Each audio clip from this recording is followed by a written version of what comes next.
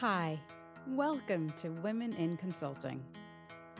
I'm Janet, and in this podcast, I talk to amazing women who work in consulting around the world. We explore their consulting journey, the ups and downs, getting clarity, getting started, and getting clients. We delve deeper into the questions that women who want to work as a consultant are asking. And we're delighted to have you with us on this journey. Today, I am delighted to be speaking with Latoya Roberts. Latoya is a communications and youth development consultant. She's been working as a consultant for over 10 years and started young with ambition and purpose.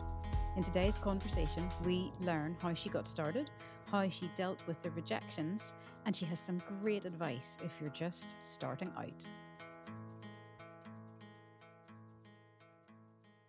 Latoya, thanks so much for joining me today on the Women in Consulting podcast. It's such a pleasure to get to talk to you and find out more about your path into consulting. I'm wondering, before we start, if you can let us know where you are in the world today. Well, it's a pleasure to chat with you today, Janet. And yes, I am all the way in Trinidad and Tobago, which is in the Caribbean. So I'm enjoying the sun right now. Nice. And then can you tell us a little bit about your background and what you're working on at the moment? Okay, sure. So for me, I've been involved in consulting, I will say, for about 5 years full time. And throughout the period, my focus has been mostly on youth development and women and education, but also with a strong emphasis on communication consulting, because that is my major background. And I think it's a nice mix and a nice blend for me. And presently, I am focused more on my communication because I think that is something that is needed a lot in terms of communication strategy and communication consulting in a lot of NGOs, a lot of international NGOs, and general consulting work. So I've been focusing a little bit more on that lately. Mm-hmm. And so, can we go back 5 years then? If you've been working in consulting for 5 years, what led you to choose to work in consulting in the first place? Was it a choice? I'm assuming it was a choice. Maybe it wasn't. I think it just randomly developed. The thing is, I've been in youth movement and civil society work for maybe 15 years. I've always been a volunteer, always been a part of different NGOs in my country and also regionally and within the global south. And for me, young growing up, when you always have these stakeholder consultation meetings and these people come and ask you a world of questions and get all your knowledge and information, and then you see they put out the wonderful report and all that. I always wonder, what is the process? How does this happen? How does it really impact my life? And I also felt at times I wasn't getting the impact. You attend all these meetings, all these stakeholder consultations, and Mm. these people come and they just speech off to you with so much things, and then it doesn't trickle down to the grassroots youth sometimes. So with that, I realized that I also wanted the voice to be both the perspective of somebody who's been in the struggle, who have been in grassroots movement and who have been in civil society, but also able to translate that to policy level documents, etc. So as a Hmm. result of that, that is really why I decided, you know what? I need to get more focused in consulting and really be a bit more stronger when it comes to the documentation and policy I of the love work. that. I love that. So you saw a real need, actually, to ensure that that your voice was actually heard in these consultations that were happening. Because I feel that very much, that often the results of consultations don't trickle down. And so how did you go about finding your first client? Did you just wake up one day and go, all right, I'm on it? No, actually, my first client was actually UNFPA. And it Uh-huh. was as a result of my work with youth movements, my work with civil society. They needed some consultations done. And because I would have had experience and built a continuous partnership with them over the years, being a participant in their consultations, I guess it was now an opportunity for me to now lead out one. Yeah, so that sounds like a quite a natural transition, actually. So Yeah. they already knew you, and you sort of quite naturally stepped into that role. Is that right? exactly so. And it turned out Mhm. great. Yeah. How long was that first piece of work? It was about 3 months. It was about three Yeah. months. And do you remember much about it? Did you find it scary, or did you Funny embrace it all? Funny enough, it wasn't that scary because I was familiar. The persons in the consultation were my peers. It was persons that I've been working with for years. So I was very much aware of the work that they do. I was very much aware of the issues. It was just more about getting the consultations done and really mapping it down on paper to present the real needs of the organizations and grassroots people. Mm-hmm. Oh, that's brilliant. And then after you finished that one, did you find it easy to build up a pipeline of clients, or how did that work for you? I think it was a natural transition into consultancy because then you have referrals and you have persons in the network. So that was great in terms of my local context in Trinidad and Tobago. But internationally, I just decided, I'm going to start to apply for bids. I'm Mm. going to reach out to things that are advertised. And a lot of my friends always like, wow, that's why you're really going and applying for that. And I say, yeah, why not? Like, why Yeah, not? It's there.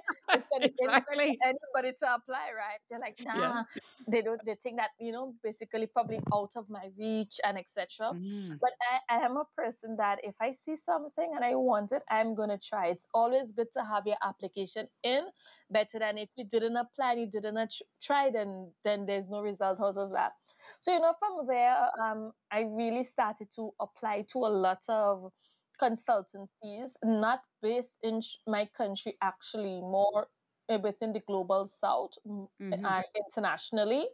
And there were rejection letters. Many of those came, yes, especially when you're new in church and you're now getting to really structure your tenders right, etc., and Yeah. your bids right. But some organizations were really good. Some will blank you no, others will blank you, but they gave feedback as to where the gaps were and the strengths that they wanted to see in the Mm. proposal. It Mm. was also good for me just having interviews, getting into different persons' database and their systems. So that was a process. It took me about maybe 2, 3 years of continuously applying to different stuff. Yeah. But eventually, one of the biggest break came for me was show. Not only myself, but a few of my friends, we decided to apply together as a team Mm-hmm. for international organization Civicus based in South Africa, and we got that consultancy to really deliver to co-design and launch a youth development program that targets grassroots youths, and that project ran for a year. And it was really an eye opener to the whole possibilities that are available. I know a lot of time people want to start big, they want to get into the UN, they want to get into the World Bank, they want to get into IMF, but there are Mm-hmm. so many other organizations out there doing great stuff. Oh, I could not agree more. Oh my Yeah. goodness. Yeah, I just think, and actually, often, I mean, I think the work that you end up doing for smaller organizations is actually more impactful and really interesting, because you really almost get a chance to shape their direction, and really, I feel whenever we work with smaller organizations, we get to really help them so much. And yeah, I love it. And the conversations and I guess communication that we have with them it's really special, actually. And especially if it goes on for a year, you end up feeling like part of the team. And now it's good. It's really good. That's excellent. I love that. Yep. So it was about building that relationship, and with that relationship, other opportunities just kept coming, kept coming. You keep Hmm. applying, and then too, it was about me figuring out a bit of my niche because not everything. When you're starting off, you're applying to everything because you're testing the waters to see Yes. where you could fit, and where Yeah. you can fit. Yes. Yeah. Yeah, that was one of my next questions, actually, was how do you decide um, who your ideal client is? Because um, I often feel that we do go through a phase of maybe applying for lots of different things, and I think that we need to do that because we need to see where our skills and our passions meet the needs of the work that's out there, and there's some sort of matchmaking that happens. But how do you decide now what to filter out and what to keep in and what to apply for, how to, how to choose your ideal client? Good question. So for me, I started off focusing a lot on youth development and youth issues. And for me, I see that was a strong niche because a lot of the years of my experience within civil society has been based on a strong focus in youth. So Mm-hmm. that is where my core focus was because of the practical experience in youth. But also, my studies and my training is actually in communications. That is what Mm-hmm. my first degree is in. So initially, when I was applying, the focus was more on youth stuff. But then I realized that it doesn't make sense to just stick generic to youth, but actually blend my skills and the expertise of communication and strategic communication, etc. And for me, I think that has been my really nice blend right now. Mm.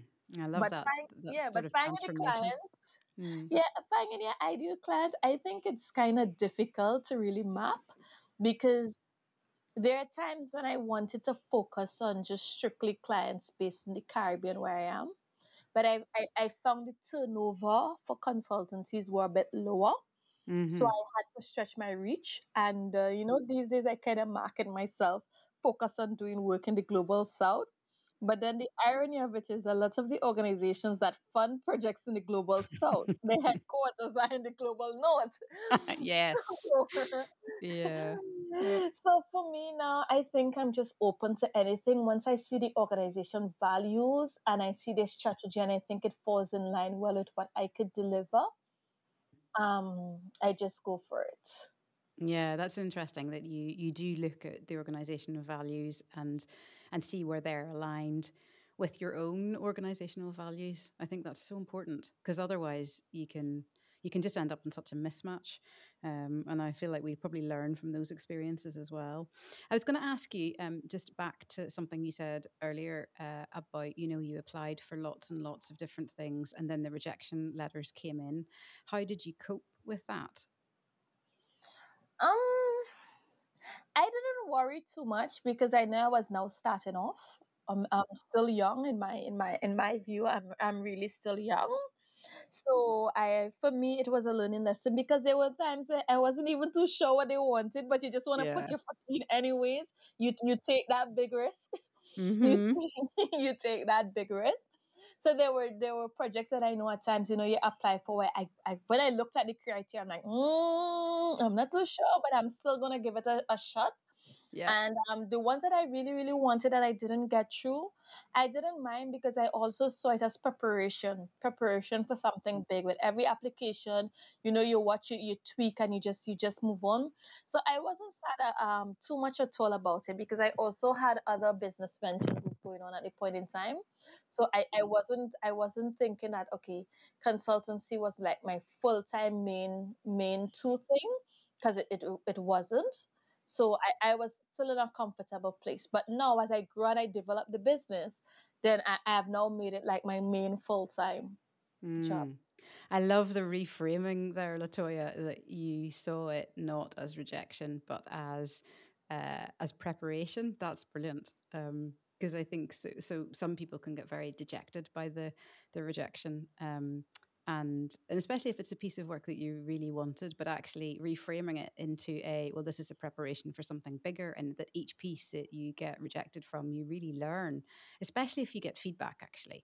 And you're right, some organizations are rubbish at giving feedback, but I really appreciate actually when organizations take the time to reply, and say, actually, it's not quite what we were looking for, or here's something you could have put in your, proposal that would have been better.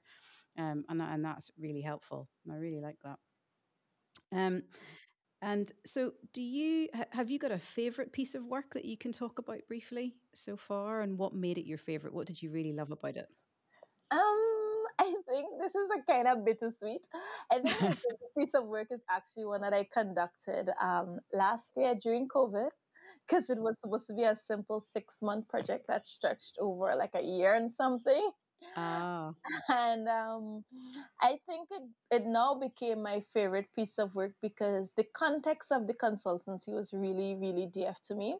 It was about understanding the shrinking civic space for children and youth. And Mm-hmm. it was a 21 country evaluation based on one of Plan International programs. And at first, I got off really happy about it. And then COVID came. And when COVID Yeah. came, I was like, oh my, what am I going to do? How am I going to get this completed? Because the methodology totally changed because I couldn't have in person visits anymore to the countries. The time span changed. Getting responses from participants really dwindled because everybody was so overwhelmed with COVID. After a while, I was so frustrated about this consultancy. I was like, no, when is this going to end? So it was one of those hard challenges to me, but it also showed how resilient I was to Mm. really, one, be innovative, to two, being adaptive and really adjustable to suit the situation, and three, just, just thinking, okay, this is not going to work out this way, but seeing the strengths of the project and still bringing it to the end. And eventually it turned out to be such a lovely piece of work. Oh, wow. So Oh, isn't that I'm really great? happy about that, yes. Yeah. Oh, that is so good that you managed to turn it around because I think COVID has affected us all so, I mean, so very differently. And just everybody kind of this feeling of, okay, we're going online and, how we manage that kind of pivot that we all had to do, I guess, particularly in the evaluation field, where we're so used to going and being face to face with people, and that just wasn't possible, or we had to figure out ways around it. And Yep. that's really interesting. And have you got any things that or any examples of projects that maybe didn't go? I mean, I guess that's one as well, which has ended up being bittersweet. Or any specific things that you think you could have done better, or throughout the last 5 years when you've been working, was there something that left you a bit unsettled, or in reflection it would have been better to do something else? Is there anything like that you could share? Um, I wouldn't say that I was unsettled because I definitely tried to complete my contracts. I have never had a contract that I've not completed. But I must admit there was one where I was doing something locally in my country with the government, and I felt as if I could have done more. Sometimes, as a consultant, there are these TRIs and the client has these bullet points as deliverables, but knowing within yourself that two of these deliverables didn't really make sense, so you don't think it was the greatest Oh yeah. impact. Yeah. And maybe because that is what the client was paying for and that is all they wanted, I just delivered that. But in Hmm. hindsight, I realized, after completing the project and delivering most of what they wanted, I felt as if there was a change in management, and I just felt as if all the work that we put in really just went flat. It didn't really had room or didn't really take space to implement. And I think maybe within the strategy and discussing with the team then, we really should have put provisions in place to ensure that there was a smooth transition and there was smooth implementation. I think Mm. it would have gone better for the impact of the work. Yeah. It's a really interesting point actually about how when we get terms of reference that seem okay to begin with, and then as you get into the consultancy, maybe there's exactly like you said, like there's one or two points which are just either not appropriate any longer or not relevant, or you can put something else in there which is ultimately going to be more useful to your client. And what do you do in that situation? Do you go back and talk to the client, or do you just leave it and continue along the terms of reference? What's your experience? Well, the thing is, certain organizations are very flexible and they're willing to change the term of reference. Others are very bureaucratic. And I guess it's value for money. And if they state XYZ, they expect you to complete XYZ.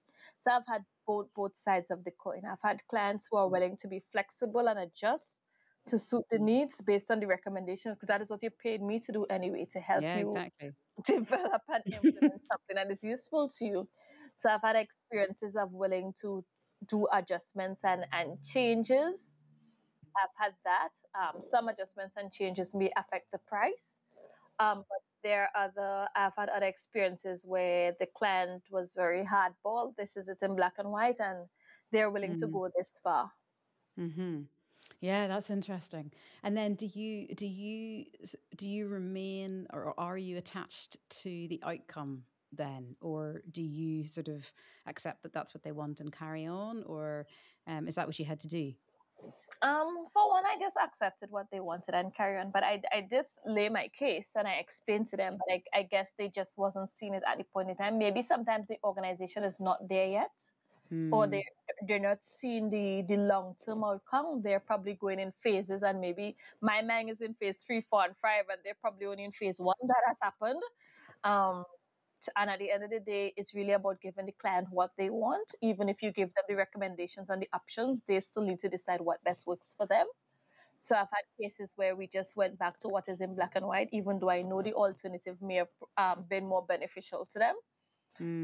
But there are also instances where I've had clients that revise or extend the contract, etc., to deal with the new recommendations given. Mm. Which is really helpful. Yeah, brilliant. Yes. Wonderful.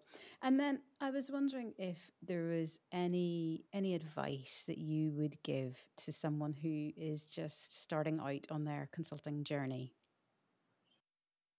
Well, the first thing is that when you're a consultant, when you're an independent consultant, it's hard work because you're Mm. working for yourself. And it's one thing when you're attached to a larger company, etc., you don't feel all the responsibilities and the weight of it. But when it's you in a room with your client and you um, have to explain to them what you're willing to offer, you really need to sell yourself.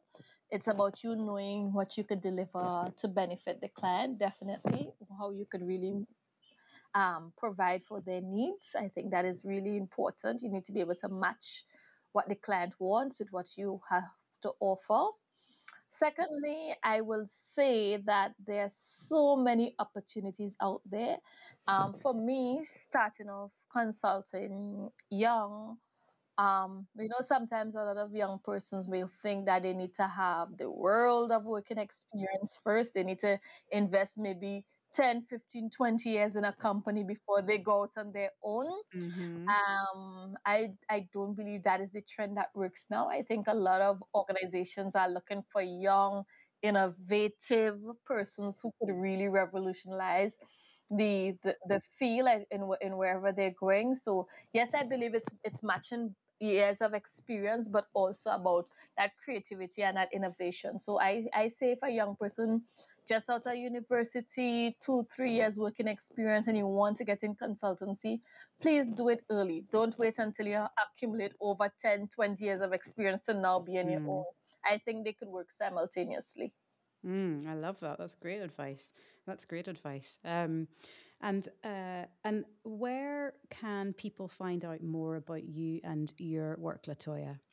Sure. So you can check out my website. It's called lrtsmediaandbusinesssolutions.com. Mm-hmm. I'm also on social media, LRTs Media and Business Solutions. And you could also find me on social media by just searching my name, Latoya Roberts. You could find me there too. I'm very much visible online. And yeah, just reach out to me. Reach out to me on LinkedIn, Instagram, Twitter, Facebook, the whole works. The I'm whole on. works. The whole works. I love that. Yeah. Thank you so much. It's been a real pleasure talking with you and just finding out a bit more about how you approach things, and so much of what you've said I think is going to be so useful to our audience. So I really appreciate you taking the time today to speak with me. Thank you, Latoya. Thanks for joining me. I'll be back next time with another amazing woman who is carving out her very own path on this consulting journey.